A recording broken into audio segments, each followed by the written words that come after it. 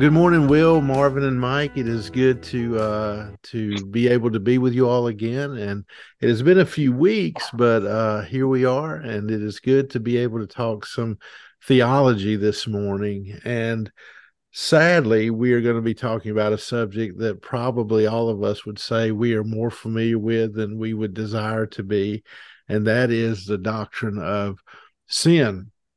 And just thinking about that, uh, I remember that when I first started looking at this, that yeah, just thinking about sin and thinking about sin in our own day, that that even though sin is still acknowledged in our culture, and I mean barely so, I think the one thing that is not acknowledged at all is is sin, and it's sort of, well, as I remember one writer put it, sin in its religious context and sin in its moral context. It does seem that our culture will still acknowledge sin in the fact of it being like a moral wrong, like, like, will you do something wrong to me, you've sinned against me, and even that's sort of fading, really. But to view it in like a religious context, okay, well, I've sinned, but this sin is against God too as well. That almost seems to have been taken totally, out of the equation. And I'm wondering too, just in thinking about that, how much that has happened even in the church, where when we talk about sin, we talk about sinning against one another and going to one another and making it right, asking for forgiveness and things like that. Uh, but do we realize, first and foremost, like David said, sin is primarily against God. It's not, primarily person to person.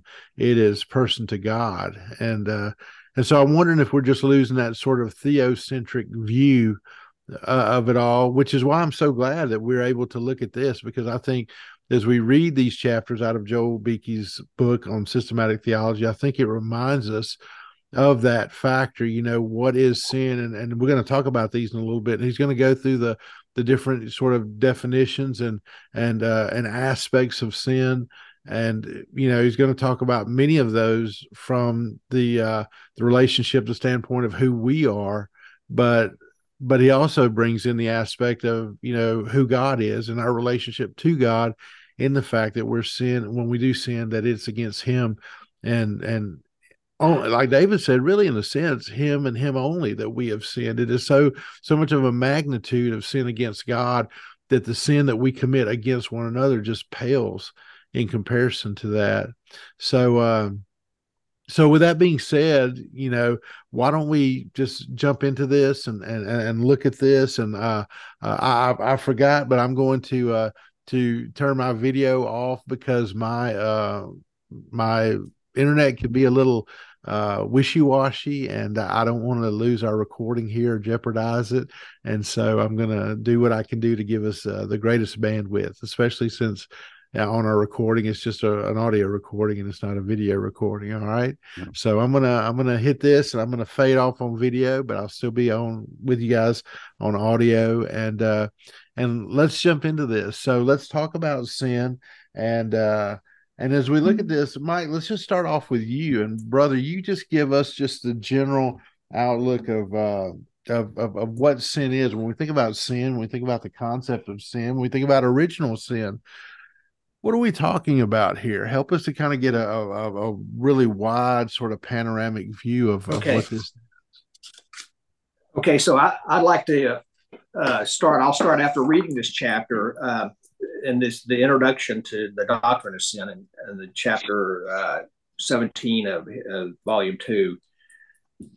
When we sin, I mean, you kind of led into it in your introduction, Van, but we really need to ask, what have I done?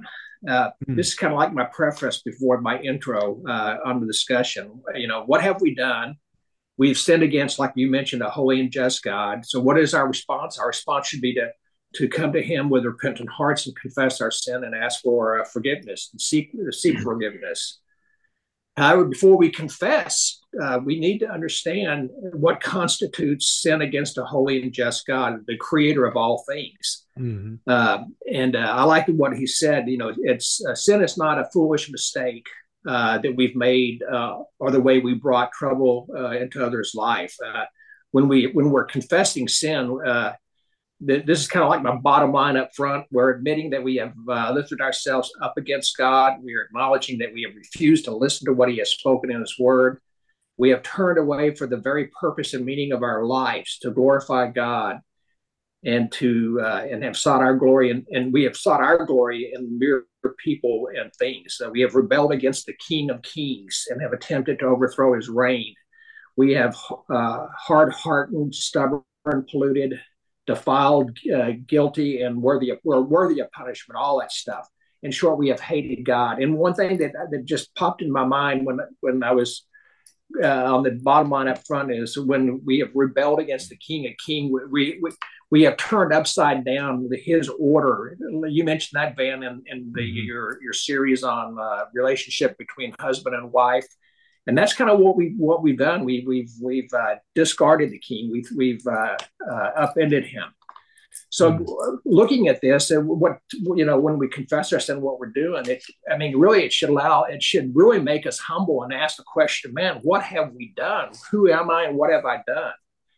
So he starts in his introduction. I like the way he does it. He does it in layers. He builds up. Yeah. And that to me was a beautiful way to do it. But one thing I'll say up front, it's like when you try to explain the Trinity, and he used this comparison. Defining sin is not an easy thing to do. Well, we usually think of categories of sins or things that are sin, but really, when you think about it, sin is evil against a holy and just God. So the first thing we see is that when man was originally made, he was made in the image of God, and he was pure. He was in the state of pure goodness. But God tested us. He put him in the garden. He gave him a job to do. He gave him responsibilities. But yet He said, "You cannot eat of the tree." So He put his obedience to the test. Man fell, and we have the fall of Adam. And so that started, that introduced sin. But the first time we see sin introduced in the Bible is when in the Bible it depicts the wild animal crouching at the door to seize man and destroy him if he doesn't repent. So sin quickly ruined man, and sin has a ruinous, a destructive power to it. So we need to understand, he goes down, we need to understand the nature of sin. We need to understand that it's not just a philosophy. And I liked what he said. He said, understanding the nature of sin is not a matter of speculative philosophy, but of informed repentance in in victorious spiritual warfare. What really stuck in my mind, informed repentance. And I asked myself a question when we come to God, and this is for all believers. When we come and it says informed repentance, that's a powerful statement. We're coming and it's an informed repentance of, hey, I've sinned. What is that? When I repent, what am I actually doing? So to me, it has a greater significance and seriousness to it if we are with an informed repentance. When we come to God seeking forgiveness, asking and repentance, we need to understand that's a serious thing that we have committed against God, our Lord and Savior, our King. But sin is deceitful, and it's blinding in its effects.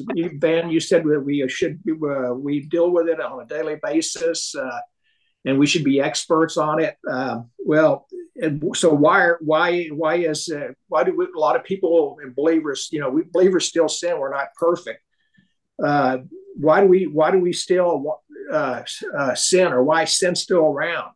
Well, it's deceitful, it's blinding, he said in his intro, and its effects on the human heart. It wraps itself in a cloak, he said. He said it spreads a dense fog.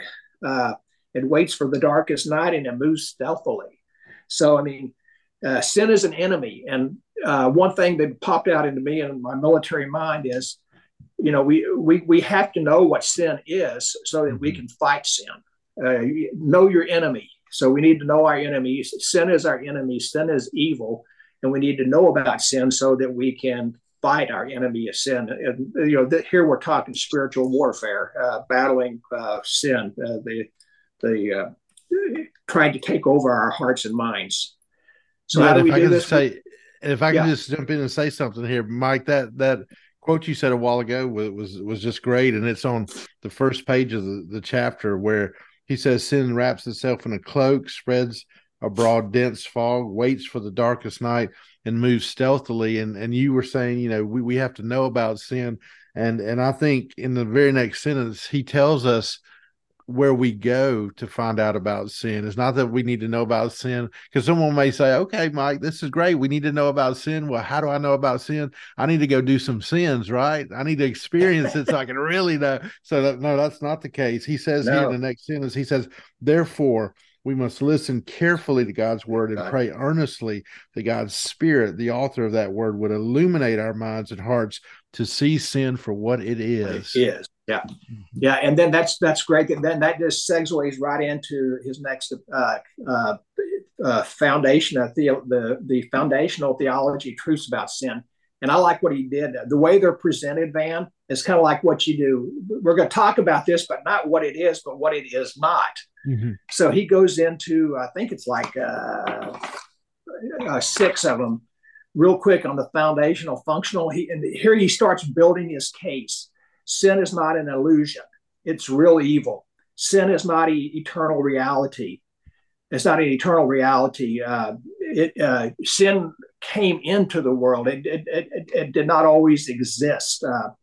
He says we must reject any essential dualism that says that there were two eternal principles in the world, good and evil. No, that's not true. Sin did not have a place in man at first, but entered the human world by Adam's transgression. Sin is not a substance. Sin is not a thing or a material. And I like what he said here. He said it's a deprivation and a depravation of God's good creatures. And if you think about that, that's a moral corruption as well as a loss of having access to things. So he mentions the state of being kept from possessing or enjoying or using something. So we're deprived of something, and then we are morally corrupt. So the loss is what do we lose? We have lost our original righteousness, and that loss has an infectious effect on man, is what he was saying.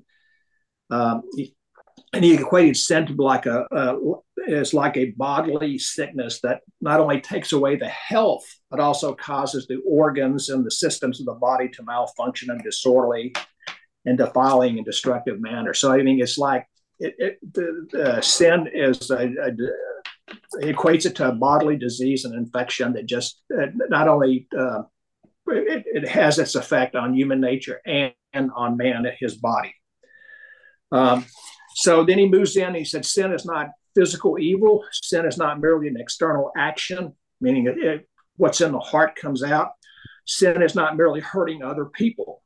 And he mentions, Burkhauer said, sin is always against God. So when we're sinning, Van, you mentioned this in your intro to our podcast. Sin is always against God, first and foremost, and then the individual that you're doing.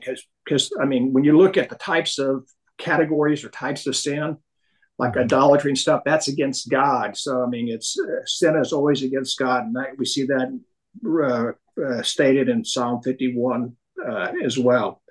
Then he goes in and he says there's different terminologies for sin, the various terminologies, and he broke it down. He said there's Old Testament and New Testament. We got the Hebrew and then the Greek. And I like the way he did this. He said in the Old Testament, there are 3 key words used for it. And in the New Testament, likewise, he said there are 3 key words. But these words, he said, they overlap and interlace with each other in both the Old Testament and the New Testament. And then these 6 words together interlaced together to give a larger picture of sin. And again, he goes through these definitions and lays them out. He'll lay them out, but then he'll say, but we can't say this because of this. And so you gotta look at this. And then when you look at the other item or issue he brings up, it leads into another issue. So it becomes like, okay, we're laying the groundwork and building up and on what sin is and the words for sin. And I really enjoyed that. Kind of like a building block. You could see him building these steps on explaining the doctrine of sin. So the words in the Old Testament he highlighted, I think about, was it 12 or 15? He highlighted 15 in the Old Testament, and he covered the first three. The first three that are mostly used, he had the Hebrew word, the noun, Hebrew word noun, the noun, sin. Marvin, I'm going to mispronounce all this, so forgive me and everybody else. Kahata, and the verb to sin. It appears, he said 600 times. And then he said its literal meaning when we sin like that, he says its literal meaning is to fail or miss the mark. And when I was reading that, what the verse that popped in my mind is, all fall short of the glory. All sin and fall short of the glory of God. Mm-hmm. I've always heard that explained as a target, aiming for a target. But, one thing that's at least in my experience from listening to sermons in the past with other churches, they never mentioned this. Yet we strive to be sinless, but when we miss the mark, it's not that we're falling short. We're all falling short, but it's not that we're a good attempt to be obedient, but we're willfully missing the mark. And that's what he brought out. And he stressed, I think, a couple of times in this target, we're aiming at the target, but we're willfully aiming at the wrong goal. And that's Mike, if I could interrupt, I like that a lot. And I think that the New Testament carries that analogy over as well. Hamartia, the Greek word for sin, actually means the same thing. So, there's always this idea of a life having a moral direction, and our paths being such that without divine grace, then we always, if we compare ourselves as arrows, we always are going to miss. And I'm going to deal with that some in my chapter as well. But I think it's interesting, and I appreciate the point there that terminology actually is carried over to the New Testament Greek as well. Yeah. And it's just, I just said, it's kind of like one of those, you hear it preached, but again, it's a willful missing of the target. It's not, we're striving. It's like, and maybe I'm getting old and forgetting things, but that was, I said, wow, it is a willful aiming at the wrong target. And then the next Hebrew word he highlighted was the noun for transgression or rebellion, and that was pasha, and the verb to transgress or to rebel, pasha. And he said that these words are used more than 130 times, and this it means to pay careful attention to him and obey his voice. Do not rebel against him. And as we're building this up, we have the willfully missing the target, which disobedience. We have the transgression or the rebellion.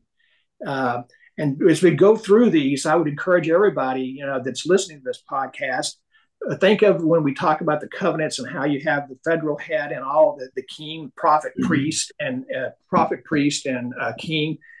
The sin is attacking all three of those offices of the individual. So it's a defiance of authority. That's what the transgression, rebellion. The third word he mentioned was inequity, and the avon, I guess is how you pronounce it in the Greek. And he said it's associated with guilt that makes a person liable to punishment. It's an inequity. So the inequity makes a person liable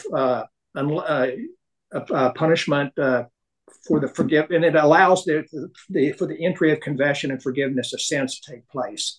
So, but he said these words, these first three, sin, transgression or rebellion, and inequity, they overlap in meaning, and they're really comprehensive in scope. They're not just a narrow have a specific area. They're larger. They overlap. They function to each other, and they teach us that when we sin, we willfully fail to obtain a target that was created, that how we were created. We were created for a purpose, so we intentionally fail to meet that. We're defying or rebelling against a holy God and His authority, and we're liable. The inequity gives the Lord the authority for us to incur guilt and punishment. And then he lists others. A lack of hearing, or sometimes translated to obey. If you willfully are not listening, you're not being obedient. He mentions being deaf or blind, meaning we're blind or deaf we don't see and we don't hear. We lack the spiritual ears and eyes to be obedient. He mentions the noun evil and the verb to do evil. He mentions wickedness and the verb to commit wickedness, to rebel. He mentions again infidelity, a trespass, ignorance, and the verb meaning to go astray or sin unintentionally. He talks about other words in the Old Testament: wickedness, inequity, injustice. He talks about the verb for pass or pass over. He mentions the verb to wander or to go astray, and the concept of uncleanness or defilement. So, I mean, we can see that in those words that we can see that sin has it's evil, and it has it's like a sickening effect on the human, the human, on the individual, God's creation. And then the New Testament kind of parallels that, like you mentioned. We have the noun sin, which again, inequity and transgression, which is failing or missing the mark willfully. Unrighteousness. We have lawlessness. And those three, again, they interlace with each other. And all these New Testament terms that we see in the Greek, they're building upon what we see in the Old Testament. They work they work together. They just come together to create a larger picture of the significance of what we're talking about when we talk about sin. So I'm going to jump forward a little bit. So we have other words in the Greek: disobedience. We have error, to go astray. We have trespass. Again, similar words. Impurity, uncleanliness. Then he moves in. He defines. He highlights these words in the Old Testament and the New Testaments. Now he says, "Okay, let's look at a summary of the biblical terminology for sin." And this is where he goes into kind of like what sin is. It's refusing to hear the divine word. And then he said, so when he says, here's a sin. And as a result of that sin, what happens? When you refuse to hear the word of the divine word, sin brings spiritual hardness. So there's spiritual hardness because you're not hearing the word, you're not being renewed. Secondly, he said sin is missing the divine mark. We have talked about that. So when we miss the divine mark, it's a willfully missing the divine mark. And that brings more pollution, defilement, that excludes us from the presence of God. Third, sin is rebellion against the divine authority. As I was reading this, I said, there's a pattern here. And I guess hopefully everybody sees this. Again, rebellion against the divine authority. Sin is treason, a foolish attempt to overthrow the reign of the supreme king and to usurp his place. So what is the result of that? The result is fear. When you usurp the king, and it's treason. You overthrow him, and as a result of overthrowing a power, I mean, the result can lead to fear. And so then he moves into, okay, so we kind of highlighted those. Now let's move into the theological definitions of what is the root cause or center of sin. Again, he's building up this, and it's I think, a nice picture when you start looking at the doctrine of sin and what sin is, and just the effect sin can have on God's creation.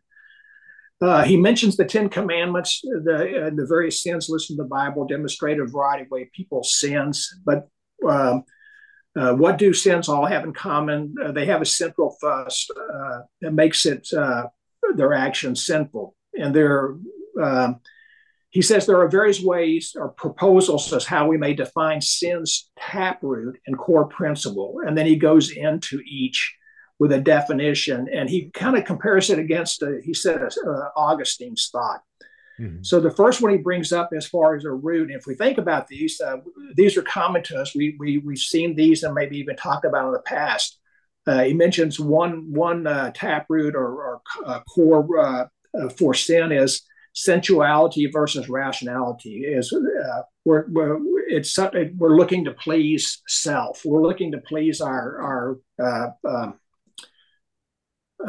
senses, as opposed to being rational, and where a person tends to be more passion versus self-control. So when we look at sensuality versus rational, we're looking at being rational means self-controlled, sober-mindedness. We look at the first sin. What was the first sin involved? It involved grasping for physical gratification and the forbidden fruit. So I could go into greater detail, but I don't want to take up too much time. The second root that he highlighted was pride versus humility. And we know what pride leads to. Pride can lead to destruction, the downfall. But pride, God opposes the proud, but gives grace to the humble. The bait that Satan used to lure Adam and Eve to their deaths, he said, "You will be like God." So he was hitting at their pride. You will be like God, he's told them. So it is the pride that pride lifts a person against God. So Satan was lifting Adam and Eve against God, and then also, besides lifting above against the holy God, it brings the individual down low in humiliation, and it leads to the destruction of the individual. So pride could be a root of sin. Another root of sin could be self-centeredness or selfishness,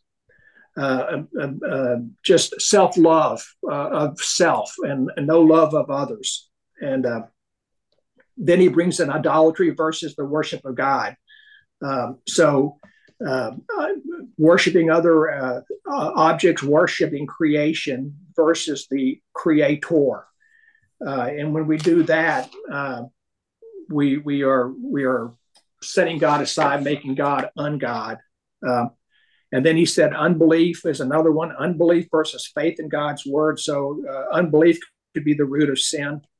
And he said unbelief then has been a definite factor in all sin from the fall today. Because if you think about it, one thing that we've been taught, and from reading the Bible we see one of the key things that Satan does is he attacks the Word of God, the belief in the Word of God. So again, I think that's a key one. All these are key, and you think, well, that's it. No, these are all interlaced and work together in the doctrine of sin and in an individual's life. If you think about this, each time I was reading one of these, you could ask yourself, how has that been in my life? Have I been guilty of this? Is this something that's been in my life in the past or currently that I'm praying for or battling now? Rebellion against God's law versus obedience. So this is rebellion against a holy God, not being obedient, not following his law. So it's building a bigger picture of sin. And really, as I was reading this, I said, well, this is really, I mean, sin is not something simple to define or talk about. It's a large topic that covers a lot of thought, a lot of things. And what I really like, and I thought it was really a great tying in of all these different areas he went into, brothers, was on. I'm going to read about a couple paragraphs on page 341. He starts a reflection on the complex meaning of sin. So again, I mentioned earlier, sin is not something simple. It's really a complex subject, just like when we talk about the Trinity.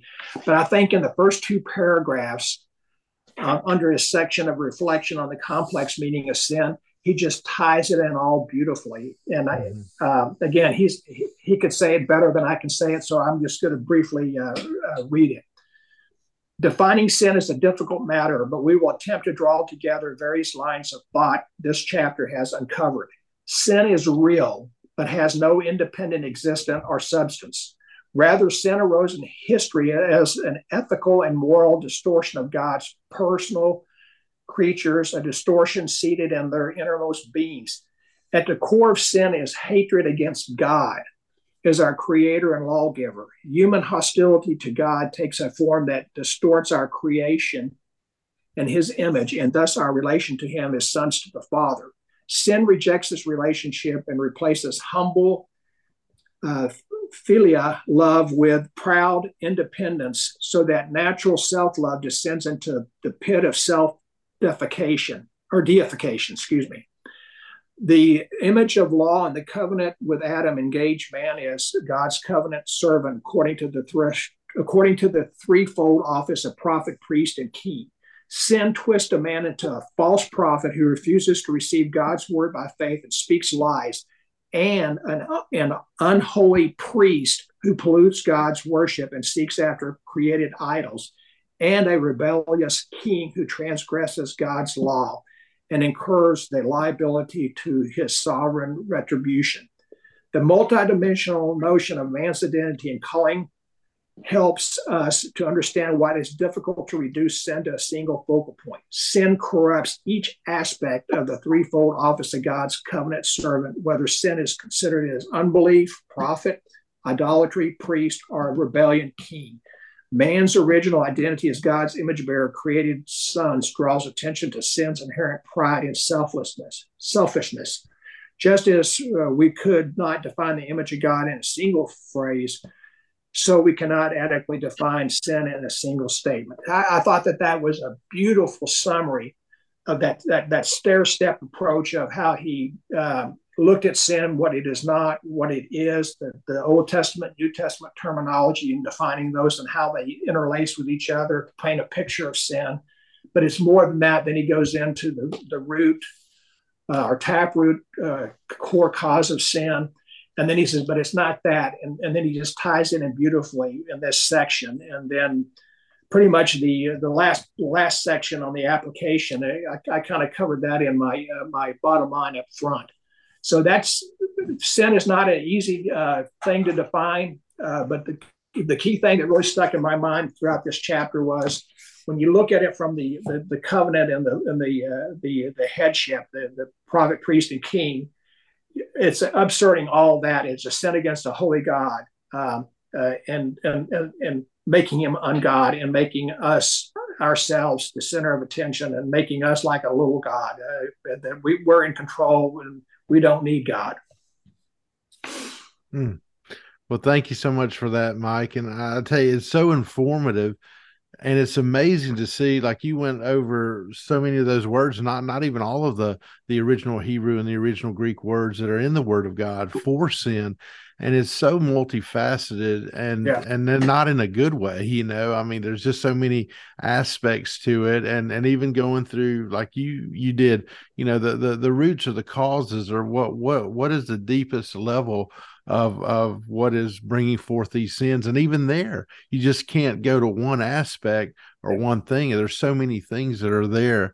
And so it is so important for us to be able to to try to understand that as the Word of God reveals it, and to wrap our arms around that, and to know what sin is. So brother, thank you for helping us do that. You kind of took us to the principle, sort of the theory, the theoretical, the sort of principle of what it is.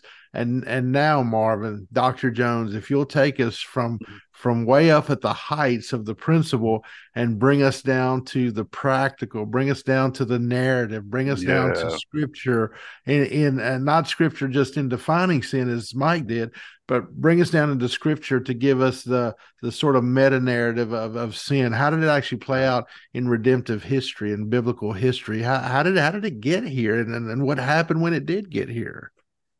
Yeah, I think the title of the chapter, "The Fall of Man into Sin and Misery," I think is a good way to summarize that. That the practical effects, in light of the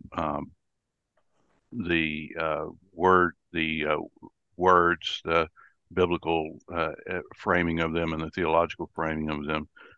What does that mean in practical terms? And as I read this, I mean, I think that the key theme here, and I want to make this as quick as I can, the key theme here is an altered perception. And by that, what we mean is that, as an illustration of this, I remember, and not a very good illustration, but I remember as a kid going to fish.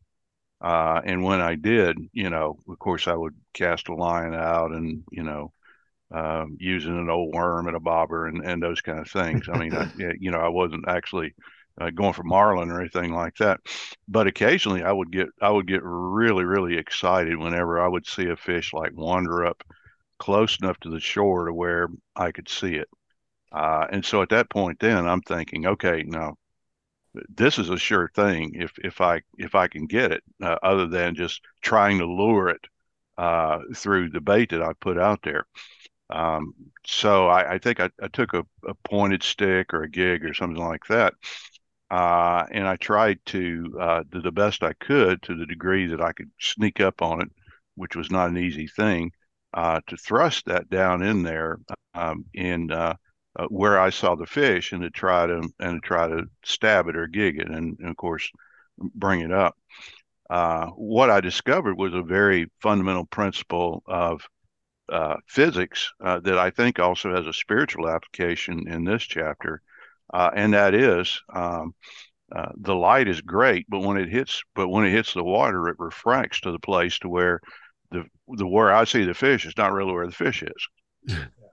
And because and it doesn't take much to be off, in order to miss that, or as Mike said in the biblical terminology, to miss the mark or to miss the target. And I think that this when he talks about the fall of man into sin and misery, I think really that's what it is. I think Calvin says that we rightly see the world through the eyeglass of Scripture, and I think he has in view there basically this matter perception. The way he introduces this is he talks about it being a subtle shift of perception and of focus. He starts that by talking about, on page 347, the rebellion of the devil and his angels.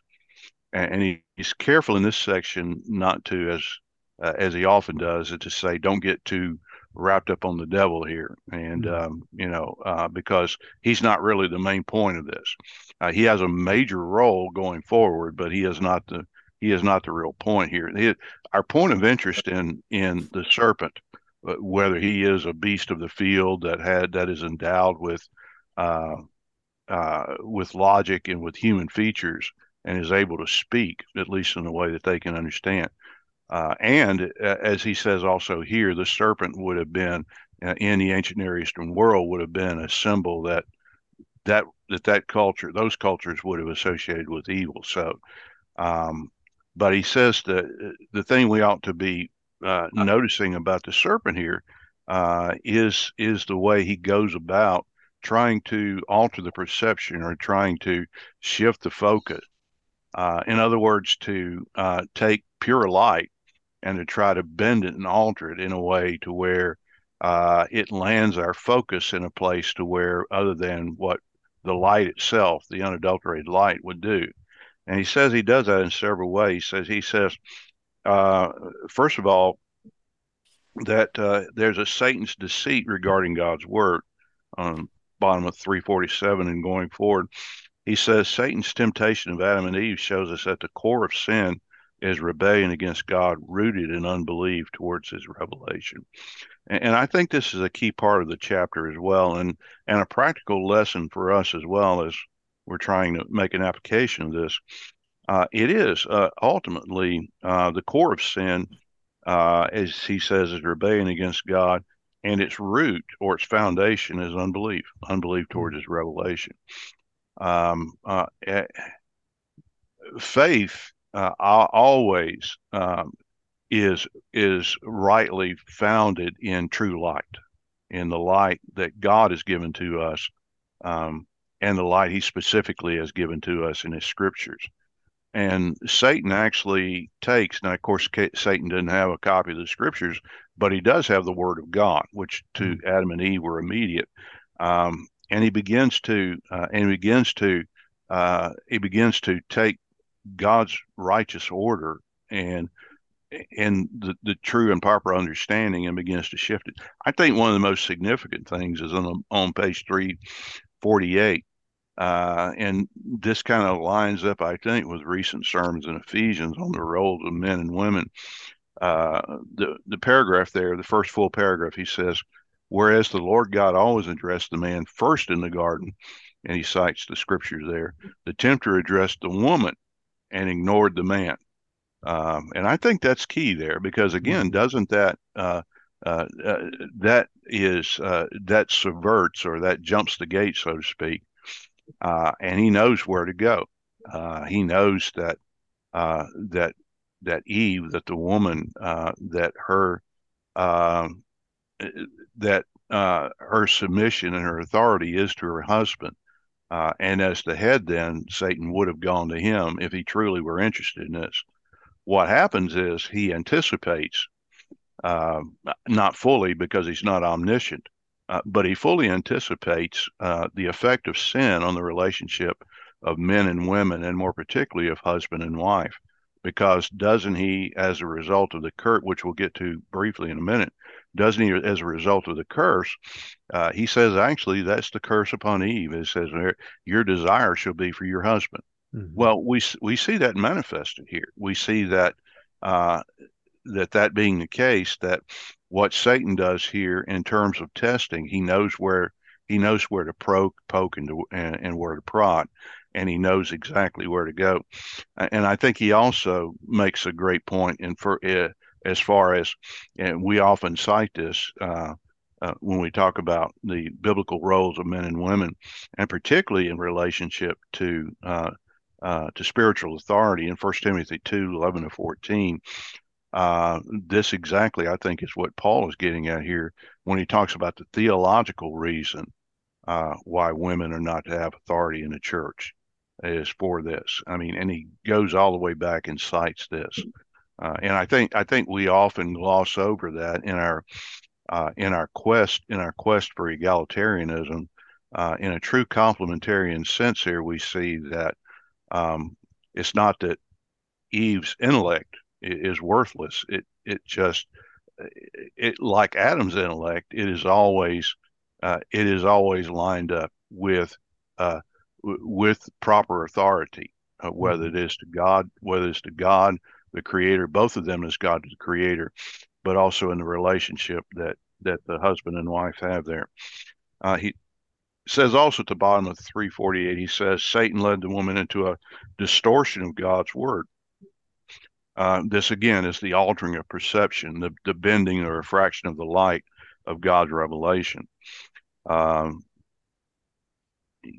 When in response to that, she says, "We may eat of the fruit of the we may eat of the fruit of the trees of the garden, but of the fruit of the tree which is in the midst of the garden, God had said, you should not eat of it, neither touch it, lest ye die." And her response was largely faithful, but it was suggested that she was beginning to underestimates God's kindness. In other words, what we again, God's kindness in this context is directly understood by his provision immediately for them. There's the understanding here that the world was created by him for man to have dominion over, and that within that there are numerous avenues of sustenance, of pleasure, of all these things. God saw them as good. They should see them as good. But what Satan does here in dealing with a woman, and she begins to do this as she considers this, is she opens up the idea not on what God has given them, but what God has taken away from them. Mm-hmm. And I think that very often is the root of our sin, isn't it, as well? It often results in a dissatisfaction or displeasure with God's provision, with God's sovereignty on us. And the devil, of course, took that and he ran with it. It's exactly playing into the trap or playing into the test that God has. It says, as Beeke says, it was mostly faithful, but not just. And that's what we find. And I think C.S. Lewis does a wonderful job in the Screw Tape Letters in his dialogues there of stating that very thing. I mean, particularly church people, we're able, even the least educated, we're able to recognize really major things. But in terms of the minors, we're not so able to pick up on those. And so it's easy then to shift the focus away from what we know and what we should desire and what we have. He then says on page 349, the devil proceeded to make a bold denial of God's word. He says, "You shall not surely die."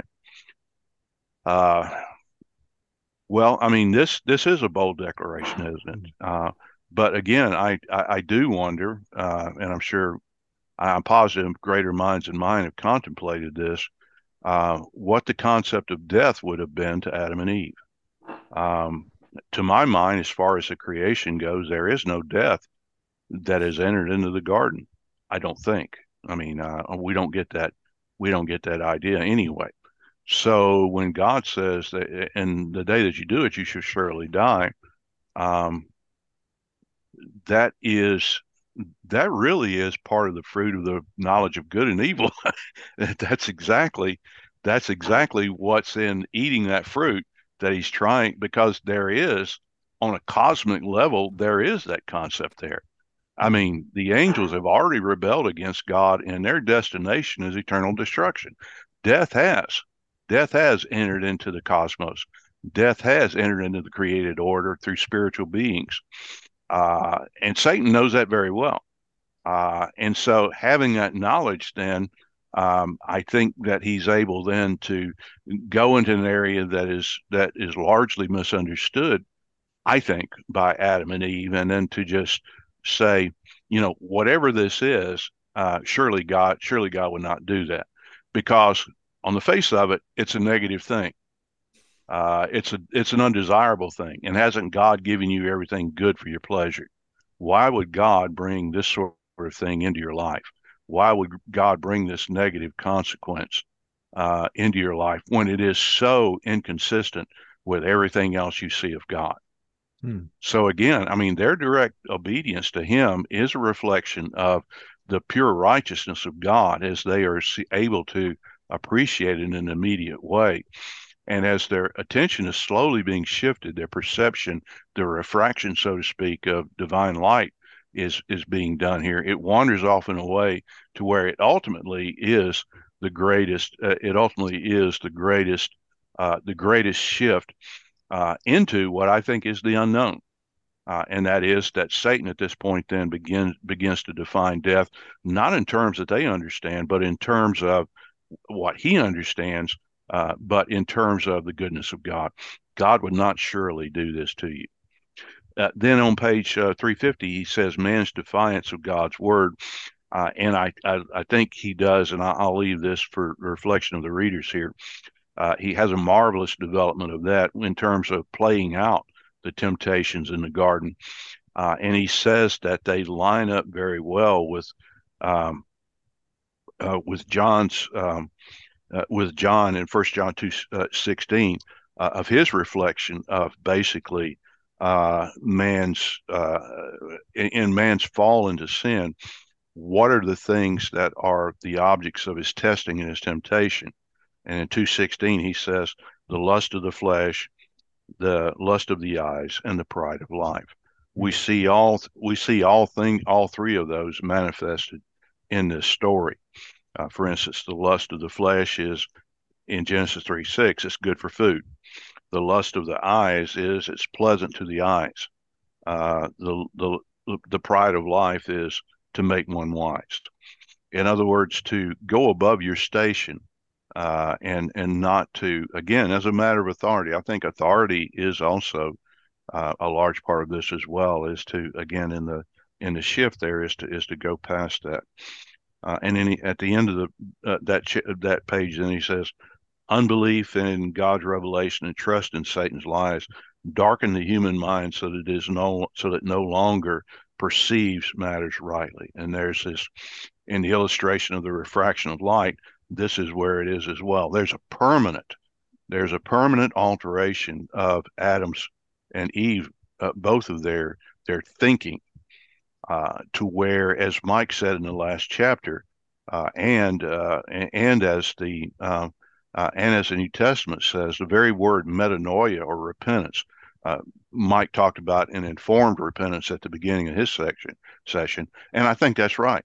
I think repentance, understood in its true sense, is an informed repentance, because the word repentance in the Greek is metanoia, which literally means a change of mind.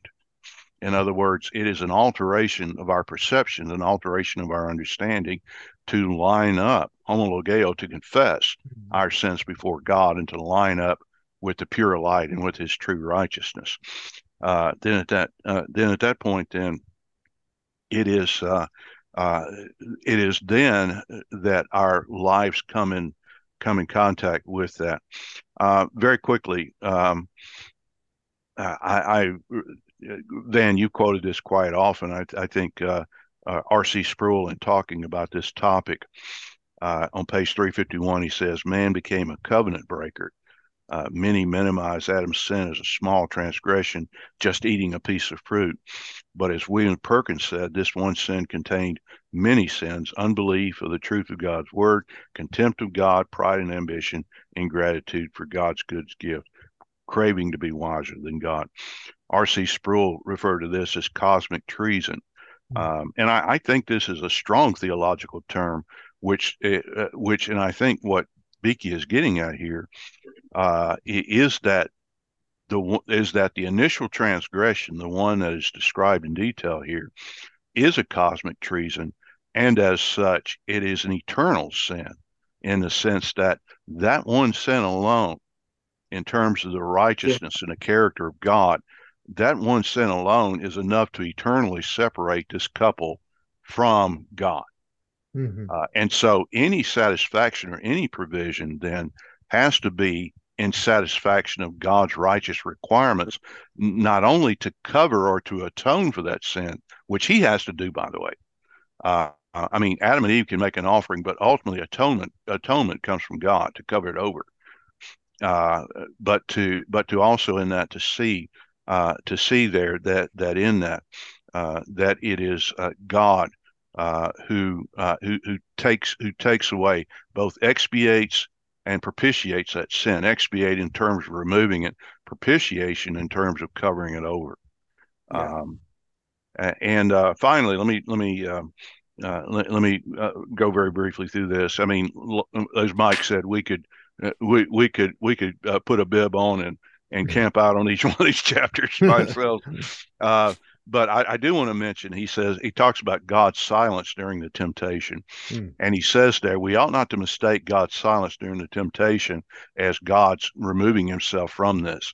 Basically, he is in the testing, he is remaining silent to the point to seeing will unbelief enter in here? In other words, is his word and his instruction sufficient here, actually, to spur and to evoke the obedience of the man and the woman here?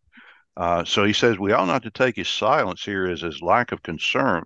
It is a matter of testing. He and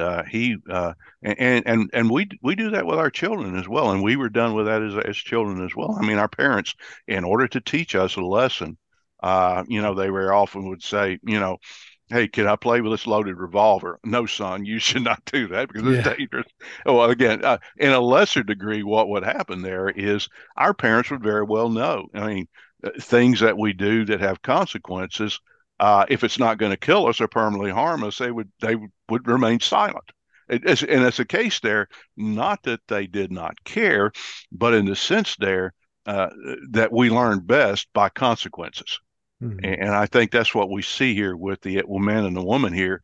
God wants them to learn by the consequences. And so as he does there, I think Beeke makes an important point here. He doesn't at this point stop them and pour on more revelation. In other words, it's not a moment for proclamation. It's a matter for sufficiency and for testing, and to stand back and see, is what I said, is that good enough? Is it sufficient for what you have there, or do you need something else? And rather than to jump into the fray and say, okay, have you considered this? Have you considered this? He just rested his case. I mean, Will would appreciate that. God has made his case. He said it before it there, and he says, "What are you going to do about it?" And I think rightly so. And what we see is they made a mess of it, and it came down. He talks about God's secret judgment upon sinners. He says, first they experienced bitter shame, and they did by seeking covering for their nakedness. Secondly, he says Adam and Eve experienced guilt and fear in God's presence. And it's page 353. And there he talks about their response before would have been to hear in an anthropomorphic way God walking in the garden in the cool of the day, so to speak. Their impulse was to run towards him. Now their impulse was, having discovered their shame and having discovered them objectifying themselves and of God now, they now, rather than having God's view of them, they rather have opened their eyes to death and to shame, and they now run away from him. He then talks about God's patient confrontation of sinners. And he notes this here, but God asking questions like a parent would. I mean, the whole story here is so reminiscent of parenthood, both as children we experience and also as parents as well. You always ask that question. Okay, who tore this doll's head up? I don't know. I mean, we ultimately get that kind of answer. We try to evoke and try to really to get the best result here by asking questions, and in this case, then God does that as well. And as he does this, he is entering into the situation in his righteousness, and his holiness. At that point, then they having committed cosmic or eternal treason against God. God could have very well at that point done what he did with Noah, and that is just to erase the board and to start all over again. But rather, what he does then is to go, and in that, then he begins to ask questions that evoke the right answer, and ultimately it ends in not only the penalty for sin against Satan, who again is cursed to crawl on his belly the rest of the year, who is cursed actually to enter into a cosmic combat with God and with his promises, and then ultimately to have his head crushed. And then the man and the woman as well, in terms of the curse, the man toils. And the concept of death then becomes a practical thing with him, because death begins to enter into as a distortion as a distortion of God's good purposes. And now, as Paul says in Romans 8, the creation groans for the liberation or the freedom of the children of God. In other words, it has been subjected to futility. And now, in terms of death, that is the principle that that in cultivating garden that Adam comes up against, is that rather than luscious fruit coming forth from our endeavors, weeds are the first thing that come up, and we have to pare those away. And anyway, there's more here, but I'm going to leave it at that. Leaving Will like what 14 minutes. Excellent. And just to tag on to the end of that, I love how he ends the whole section talking about God's seed promise of the victor. Exactly. And he says Genesis 3:15 contains the proto-evangelium, the first gospel in which God revealed salvation, both in its accomplishment and application.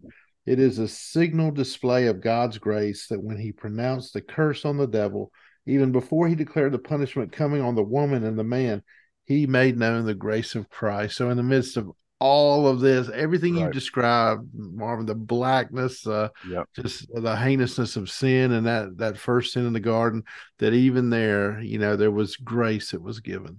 And Beeke says that is God encountering the fallen man and woman in righteousness and holiness, ending his silence. And then as he does that, you're right, then the proto-evangelion, the first announcement of the gospel, the crushing of the serpent and the wounding of Christ's heel, suggests there that mankind will be renewed whenever the probation of the first Adam becomes completely fulfilled in the second Adam, and God is able to make of humanity what should have been done through Adam. So I think that's a good point. Excellent. Absolutely. So Mike has given us the definition. We've tried to understand it. You brought it down into the biblical narrative, how all this happened, how it all started with the garden. And now what we're trying to do is we're just trying to understand all of this. That has been the task of the church. It comes down to us. Joel Beeke, this is why he writes this, so he can understand it, so we can understand it.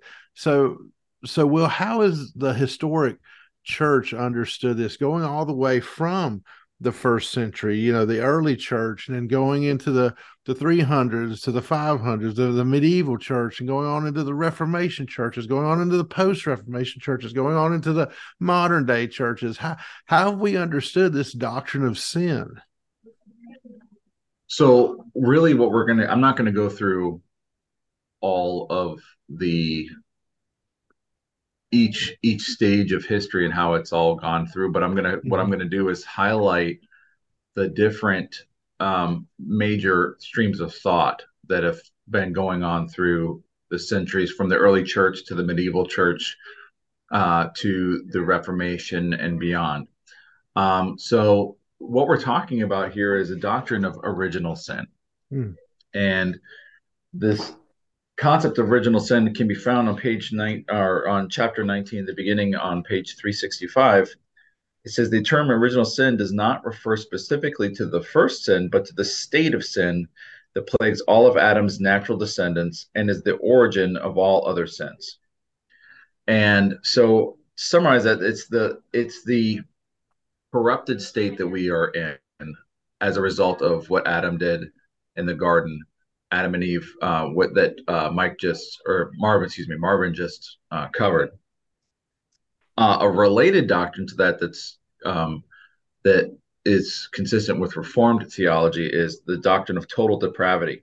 So we have this corruption, the state of corruption that is what's called original sin, and then total depravity isn't talking about the intensity of that corruption, but the extent of the corruption.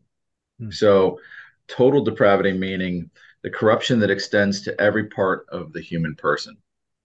And so this has kind of been a battle throughout much of church history, from the early church all the way to today, is to what extent are we corrupted as far as sin goes. So in the early church, you had the mainstream of thought from that is really kind of first fully fleshed out by Augustine. And so you have the Augustinian perspective, um, and sorry, the Augustinian perspective, which talks about that he's the first one to say uh, that an essential part of the Christian faith is the contrast between Adam and Christ, the two men by one of whom were all sold under sin, but the other redeemed from sins. So he really looked at this as a total depravity situation. It's not partial. It's we because of our first federal head in Adam, we are all under the state of sin that corrupts every facet of our existence. And then a different theologian named Pelagius it really took on this philosophy of fatalism that was going on at the time. And he exploited the lack of theological integration. And he asserted that human freedom is an imbalanced manner that overthrew the doctrine of man's fall. The Pelagians taught that Adam's sin did not bring condemnation or moral corruption upon the entire race. Rather, sinfulness arises by poor choices that develop into bad habits. So, by nature, man always has the ability to sin or not to sin. And it is theoretically possible for a person to never sin.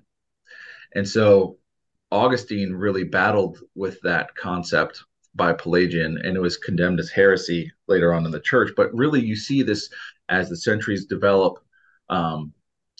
And as the church develops throughout the ages, this kind of resurfaces in other forms.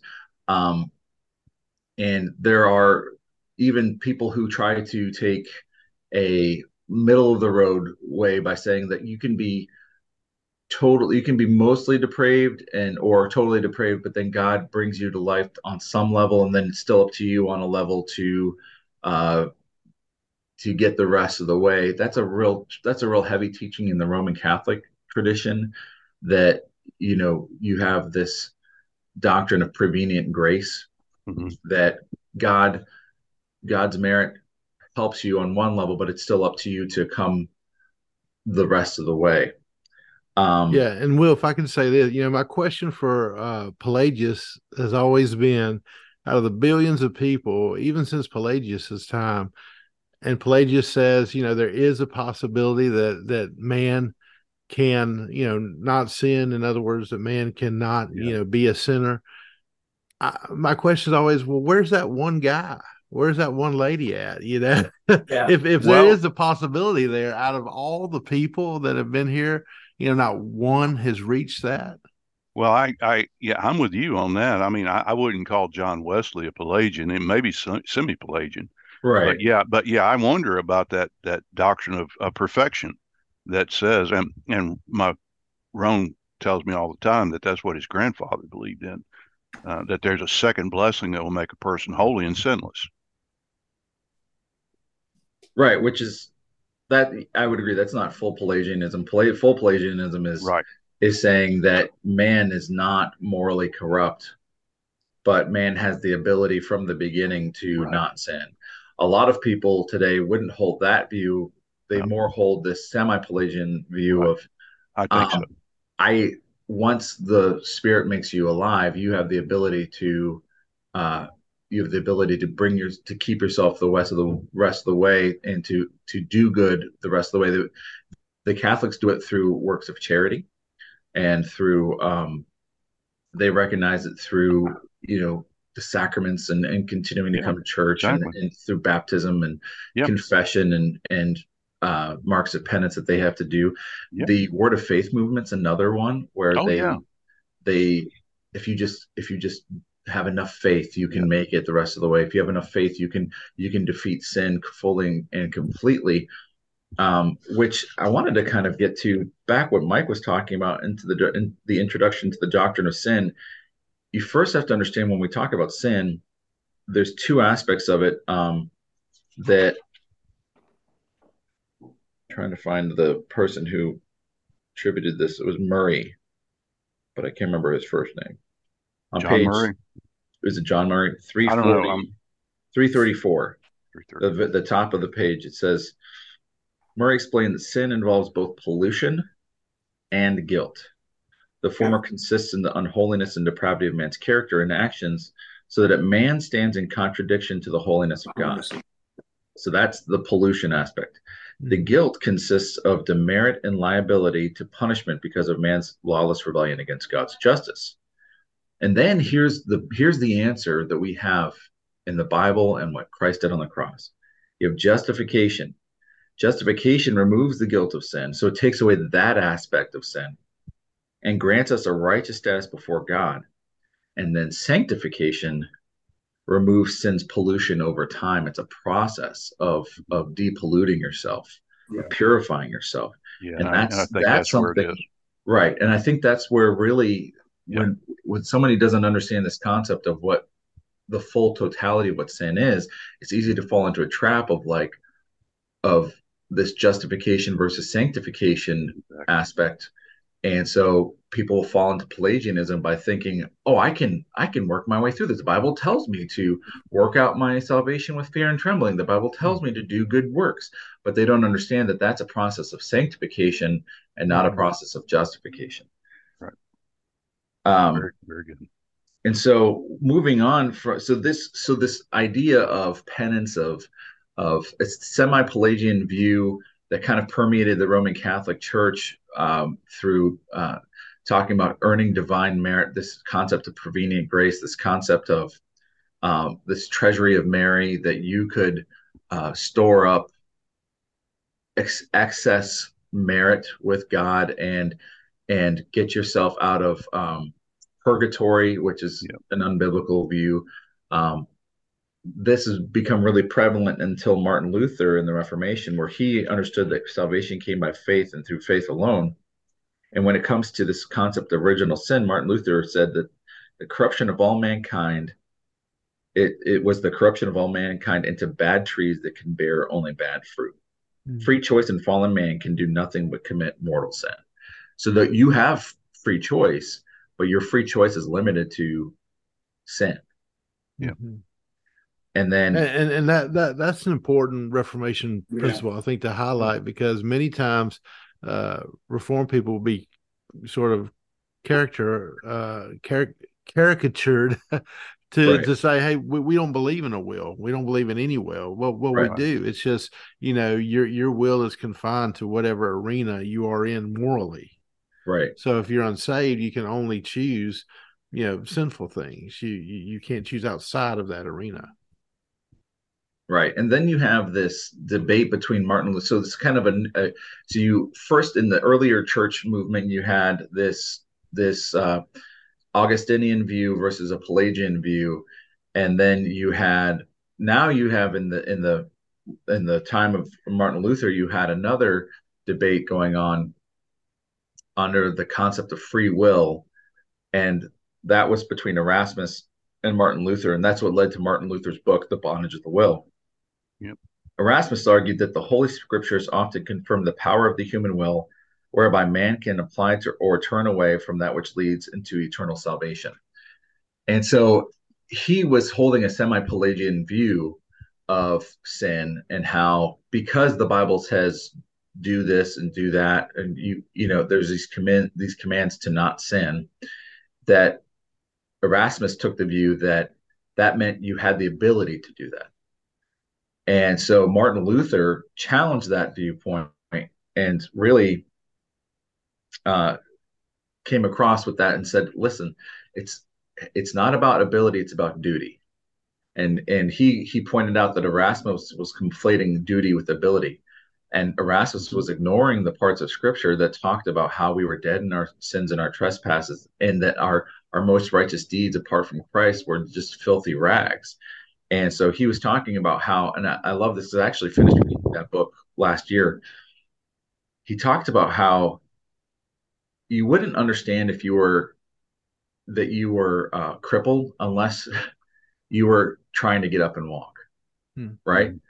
And if you wouldn't know about your inability unless you were given something, to a goal. And once you keep trying to hit that goal and you can't, that's when you realize that you're unable to do the thing.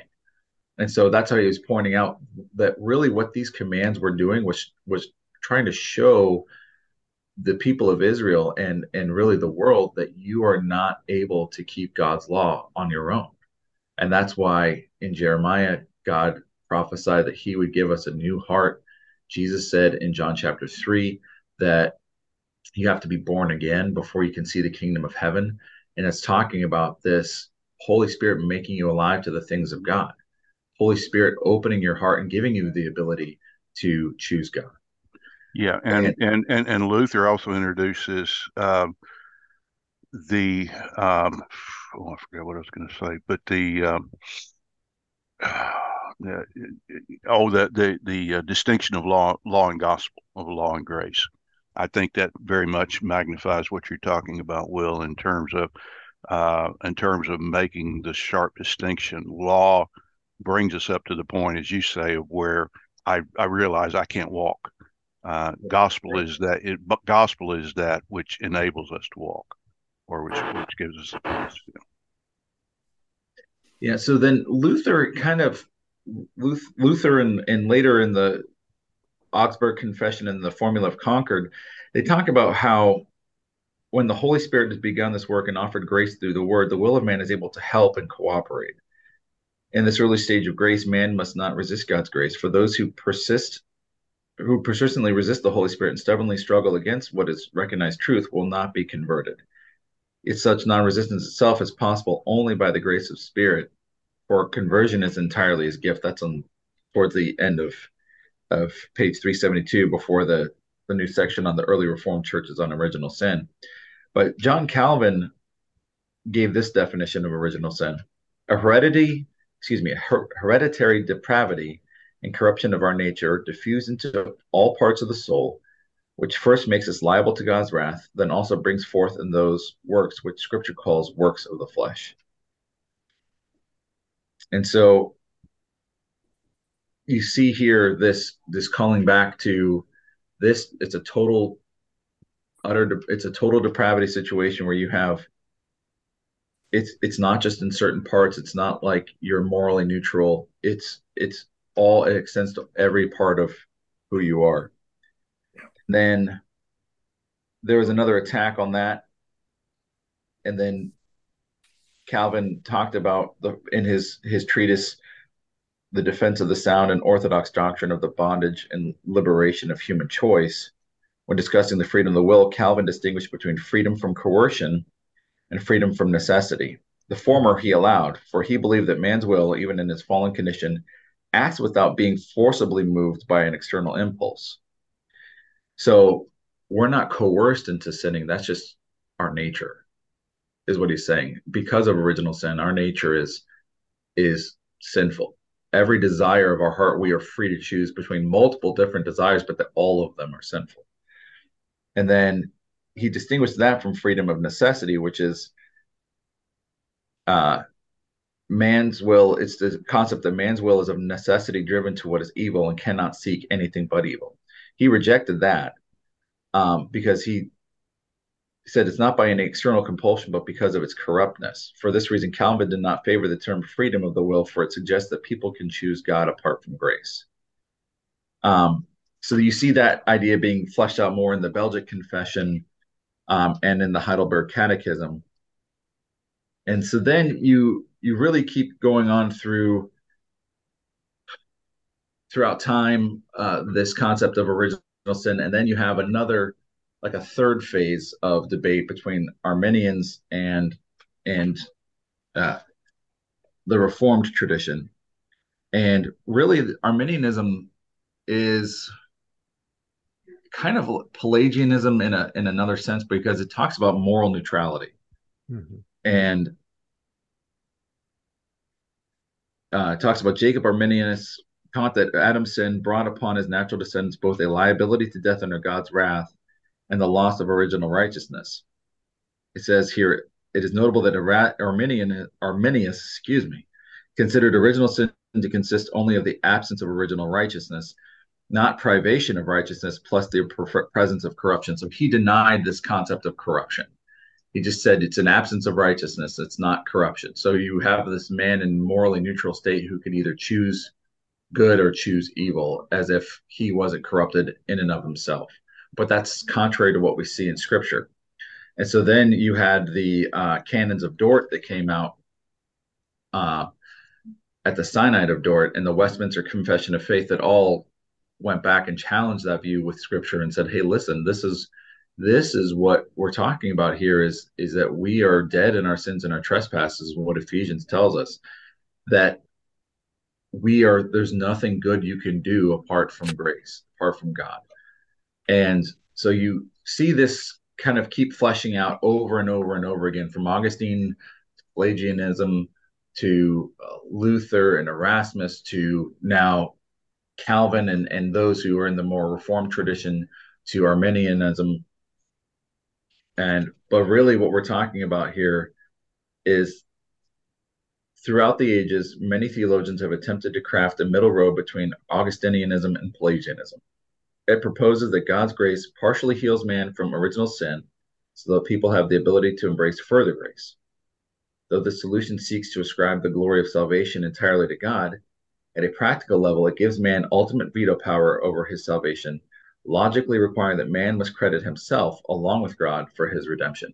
Whereas the Reformed view is it's all God. God, our natural state, our natural inclination is against the things of God. It's set as enemies of God. But the only way we can attain salvation at all is through the utter work of the Holy Spirit, making us alive and choosing us. So that is the concept of original sin and how it's been fleshed out throughout the ages. Amen. Well, brother, thank you for that. And that's only the first part of that section. So now, having kind of given the survey and the landscape of church history in the second part, and that'll be where we start off next time, Lord willing. We'll settle into to the Reformed view of that, and then we'll look at some aspects of that as well as we keep on tracking with this, and as we keep on talking about the doctrine of sin. Well, guys, thank y'all so much for your time. It has certainly been helpful for us to look at this and to get our arms around this. And Mike, I want to ask you, if you'll just close us with prayer. And I think the proper thing to do would be to ask the Lord for His help and His grace as we battle against this thing that we've been talking about for about an hour and a half. This thing called sin. It's so deceptive, so destructive, something that wants to have us every moment of every day, how we need the Lord's help in this. So brother, could you close out our time together today? Sure. Okay.